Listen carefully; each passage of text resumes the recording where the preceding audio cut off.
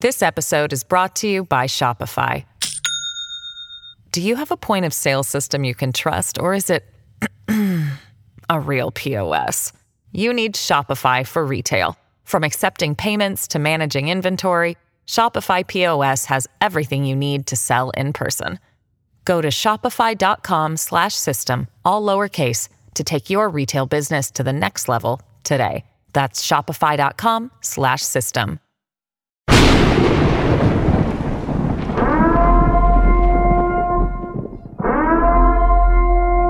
Warning, the Savage Nation contains adult language, adult content, psychological nudity. Listener discretion is advised.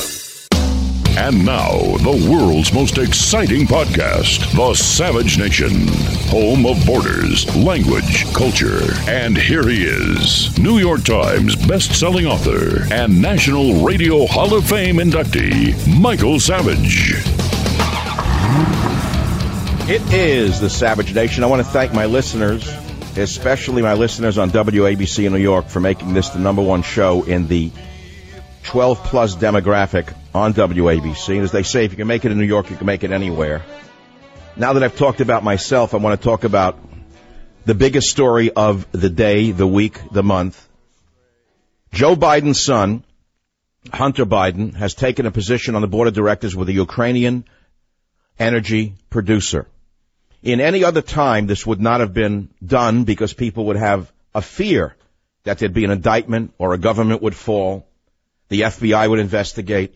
There'd be a press outrage. The opposition party would stop all business on the floor of Congress and demand an immediate investigation as to how the vice president's son could take a job with a foreign power with whom we're supposedly an ally against Russia.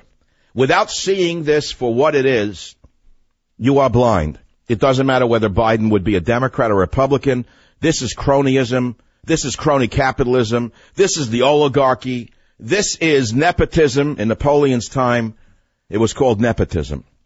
And Napoleon II, or the Third, fell because of nepotism. He had appointed so many of his relatives, or so many of his immediate friends and relatives had benefited from his position as the supreme ruler of France, that the government fell because the people rose up. But there are no people in America. Just as there is no England anymore, there's no America anymore. I am talking about the biggest story you're going to hear today, and I'm shocked. Does it all fit together for you now as to where McCain fits in on the screaming for war? Where McCain going over there and screaming, Ukraine is our friends, Russia's our enemy? Do you understand it's all about money? Do you understand they're sacking the world? Do you understand this is another power grab? Now look, 1999, I wrote about the oily tracks running through Kosovo. Your president, Bill Clinton, at the time, under the guise of humanitarian efforts, geared towards saving the Albanian Muslims from the evil Serbian Christians, repainted American warplanes with NATO markings, and under the direction of Jamie Rubin, Madeleine Albright, Zbigniew Brzezinski, and the others who are doing it now, bombed Serbia, blew up every bridge on the Danube, blew up schools, hospitals, killed people, and stole Kosovo from Serbia in order not to save the Muslims, the Albanian Muslims, because Big Oil wanted a pipeline through Kosovo. I wrote the article, The Oily Tracks Run Through Kosovo. And the poor Serbs just happened to be the wrong owners of the wrong real estate at the wrong time for the New World Order.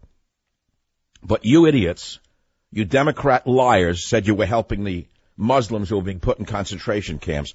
Now let's move forward to today. Very similar situation in the Ukraine. Thousands of ethnic Russians in Crimea protesting against the new government in Kiev. Okay. Historians still aren't exactly clear why Russia gave Crimea away in 1954. At the time, both Russia and Ukraine were a part of the Soviet Union. And it supposedly has something to do with strengthening brotherly ties. But one thing is clear right now. Russian President Mr. Putin has no intention of letting that gift slip too far from his grip. That's because Ukraine is the choke point in the region for natural gas pipelines that run from Russia to Western Europe. And this battle is really about who controls that choke point. The U.S. State Department practically started this conflict on behalf of NATO. John McCain, the most dangerous man in modern American politics, in my opinion, was on the ground in Ukraine in December, quote, providing assistance to those who are working to overthrow a duly elected Ukrainian government. The United States at that time warned Russia, this was during the Olympics when Russia could not react. The United States warned Russia not to take action against these protesters. And the stooges in the American media showed you the pictures of the protesters, who were largely young girls in tight dungarees with iPhones in their behinds, on their behinds. And naturally, Anderson Cooper put on the flak jacket and ran over there, because whenever he sees a pair of tight pants with a young protester with an iPhone, he knows that they're the right ones. Our president even drew a pink line. The billion-dollar question is, what is the interest of the United States here?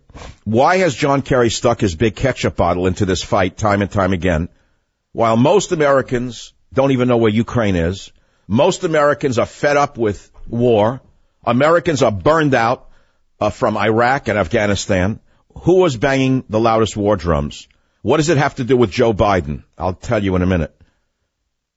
First, you have to understand that Russia provides about a quarter of the natural gas consumed in the European Union. About 80% of those exports flow through pipelines across Ukrainian soil before the gas arrives in the EU. Another source for those exports to the EU exists in the region, and it's not controlled by Russia. It's very common knowledge that Qatar, Q-A-T-A-R, Qatar, Qatar, no one can pronounce it. They should just change their name to just another Arab country. Qatar has wanted to build a natural gas pipeline to Turkey in order to export gas to Europe. But guess who stood in the way of the first leg of that journey? Syria and Bashar Assad, of a Russian ally. Are you starting to see the picture? Syria, so you think the Syrian civil war is over anything but money and oil? You may be wrong. I'm going to move ahead now. I'm going to tell you what's going on right now. According to the Wall Street Journal, Vice President Joe Biden's son, Hunter, and a close friend of Secretary of State John Kerry's stepson have joined the board of a Ukrainian gas producer controlled by a former top security and energy official for deposed President Viktor Yanukovych. That's a quote now. What am I claiming here? I'm claiming right here and right now that the United States has kicked up a civil war in Ukraine to mask a fight over a natural gas pipeline route that, once it is built, will personally benefit family and friends of this administration. This is called cronyism, crony capitalism. This is called nepotism in a polite way, but in a more blunt way, it's called ugly. Who is Hunter Biden? Was he picked by the Ukraine because he's a brilliant lawyer? I don't know. He has a name called Biden. His father's vice president. That couldn't hurt. Did you know that Hunter Biden worked with the Clinton machine in the U.S. Department of Commerce? Did you know that Hunter Biden was the Obama campaign bundler, one of the biggest money guys? Did you know that Hunter Biden helped get his dad elected? There's a lot of money to be made. You see, if they can yank the Ukraine into the U.S. sphere of influence, the Biden-Kerry cartel stands to rake in billions of dollars. Barack Obama said in 2008, I will finally end the abuse of no-bid contracts once and for all. He said that in Grand Rapids in October of 2008. Obama lied when he said the days of sweetheart deals for Halliburton will be over when I'm in the White House. What he meant to say was those days are over for anyone but my friends. Replace the word Halliburton with Biden. The State Department, as corrupt as it is, was challenged on this very topic by the only reporter in the Associated Press I have respect for, named Matt Lee. I never heard of him. We're going to play a soundbite for you in a minute that you're going to say, wait a minute, there's actually someone left who's a reporter who dare challenge these lousy, stinking liars. You know, what went on in the ex-Soviet Union after the fall of the wall was a disaster for the Russian people. And initially, the gas was stolen. All of the things that were owned by the state was stolen by the oligarchs. The natural resources were stolen by the Russian oligarchs. We know that. It's going on in front of your eyes right now under this nice guy Obama, who, as you well know, cares only about issues related to human rights. And so that's why you have to understand how dangerous this is, because 52% or so of the people don't work. They could care less who's robbing who. All they know is that government check comes in with the government cheese. All they know is that they're not qualified for medical care because nobody could insure them. and now you're going to pay for it. All they know is that we're living in a nation of giveaways from a nation of takeaways. I want to play for you first the liar, Jay Carney Barker. Jay Carney Barker in clip number 1. Listen to this. I would refer you to the vice president's office. I saw those reports. Hunter Biden and other members of the Biden family are obviously private citizens, and where they work does not reflect an endorsement by the administration or by the vice president or president. But I would refer you to the vice president's office. Listen, you weasel, you stinking weasel. You wouldn't get away with this in a democracy. You'd be arrested for this. Of course he's a private citizen, but his name is Biden. He's benefiting from his relationship to the administration. End of story. Liar, liar, liar. Now it gets even better. A reporter, Matt Lee, challenges in clip 2, and then the spokesmouth for the State Department again repeats the big lie. Listen to 2. Does this building diplomatically have any concerns about potential perceptions of conflict or / cronyism, which is what you've often accused the Russians of doing? No, he's a private citizen. Again, arrest. Immediate arrest. Citizen's arrest. Immediate citizen's arrest. Next, clip 3. Do you consider that the Russian oligarchs who control, or the Ukrainian oligarchs who control these, they're all private citizens as well? We certainly wouldn't put them in the same category. No, I'm not suggesting that. What do you mean you wouldn't put them in the same category? Why isn't Biden's son the same as a Russian oligarch? Because his name is Biden, not Abramovich?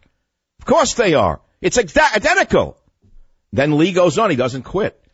I can guarantee you after this exchange, the AP will move him into the graveyard shift.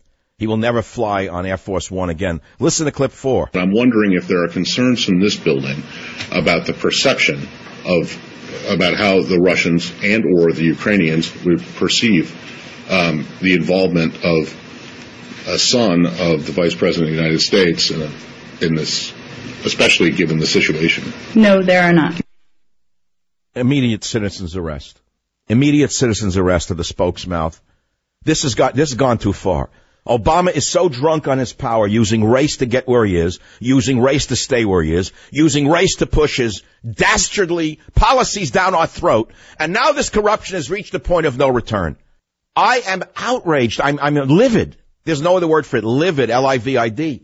What can I do when we have a drunk in the opposition party, John Drunk Boehner, who doesn't say a word about this cronyism? This ripoff, it's frightening. Michael Savage, a host like no other. This episode is brought to you by Shopify. Do you have a point of sale system you can trust, or is it a real POS? You need Shopify for retail. From accepting payments to managing inventory, Shopify POS has everything you need to sell in person. Go to shopify.com/system, all lowercase, to take your retail business to the next level today. That's shopify.com/system.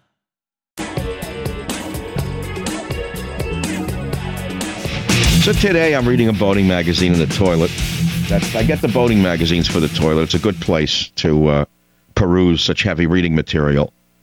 I like to look at the water there, the boats, the mega yachts that I can't afford, but one article caught my eye. The Russian petro billionaires and the kind of boats that they're building. And the world's largest private yacht to be named Eclipse is being built by a man who's in the home of Marx, Lenin, and Stalin, which is now the hottest mega yacht market in the world, Russia, where people are still starving, where people are living like serfs. There is a class of billionaire crooks who stole the oil and commodities out of the ground. They're living like czars, and they're outflanking even the Arabs in terms of super yacht purchases.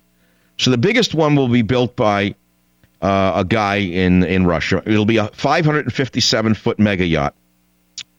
557 feet, 170 meters, to be built by Blohm & Voss, a subsidiary of Germany's ThyssenKrupp Marine Systems. And that will cast a shadow over the current Lord of the Seas, the 525-foot Dubai, owned by Sheikh Mohammed bin Rashid Al Maktoum, ruler of Dubai. Dubai. Ha ha ha.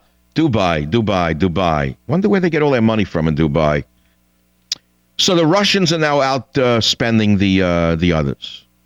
Russia's eighth richest man, Suleiman Kerimkov, had it all, including the 295-foot Lursen boat, Ice, when he crashed his Ferrari in Nice, and now he's in a burn ward. Now, how do they make all of this money? How do they make so much money that they can buy 2 and 3 yachts? Some of these guys own 3 of them. One of them gave away a yacht of about 200 feet to a friend. So who are these oligarchs, these modern czars of Russia? They're young, in their 30s or 40s. They're billionaires overnight. And as much of Russia is floundering in a post-communist collapse, a handful of high-powered crooks with good political connections succeeded in gaining control of the country's vast state-owned industries and natural resources. They literally bought them. And how did they buy them? They didn't have any money. Many of them were college professors. But they were well connected with the government. Follow me here because it's very similar to America. They were connected to the politicians, the corrupt politicians, and they get control of the vast state-owned industries and natural resources. How? Well, this took the form of loans for shares, deals and auctions, which some regard as the greatest scandal of the Boris Yeltsin era. And when Vladimir Putin, the old KGB chief, took over from Yeltsin, Putin was expected to undo the oligarchs' wealth. But what he said to them was, if you stay out of politics, I will not touch you. And so one of these guys bought a company called Sibneft, a company sitting on 30% of Russia's oil. You hear this? One man could buy a company called Sibneft. Remember, Russia was a socialist state. So the oil, the gas, the metals, the gold, the silver was all owned by the government. So now during privatization under Yeltsin, these crooks come along, and through corrupt politicians and payoffs, they get to buy all of these commodities, these natural resources. So this guy buys for $200 million, 30% of Russia's oil, not of his own money, but he borrows the money because of the value of the oil in the ground. So he borrows the money, he buys it, and then in 2005, Gazprom, Russia's state-owned gas company, buys out this 30% of the oil for $13 billion for Sibneft. So the guy borrows $200 million, and he makes $13 billion. You hear this?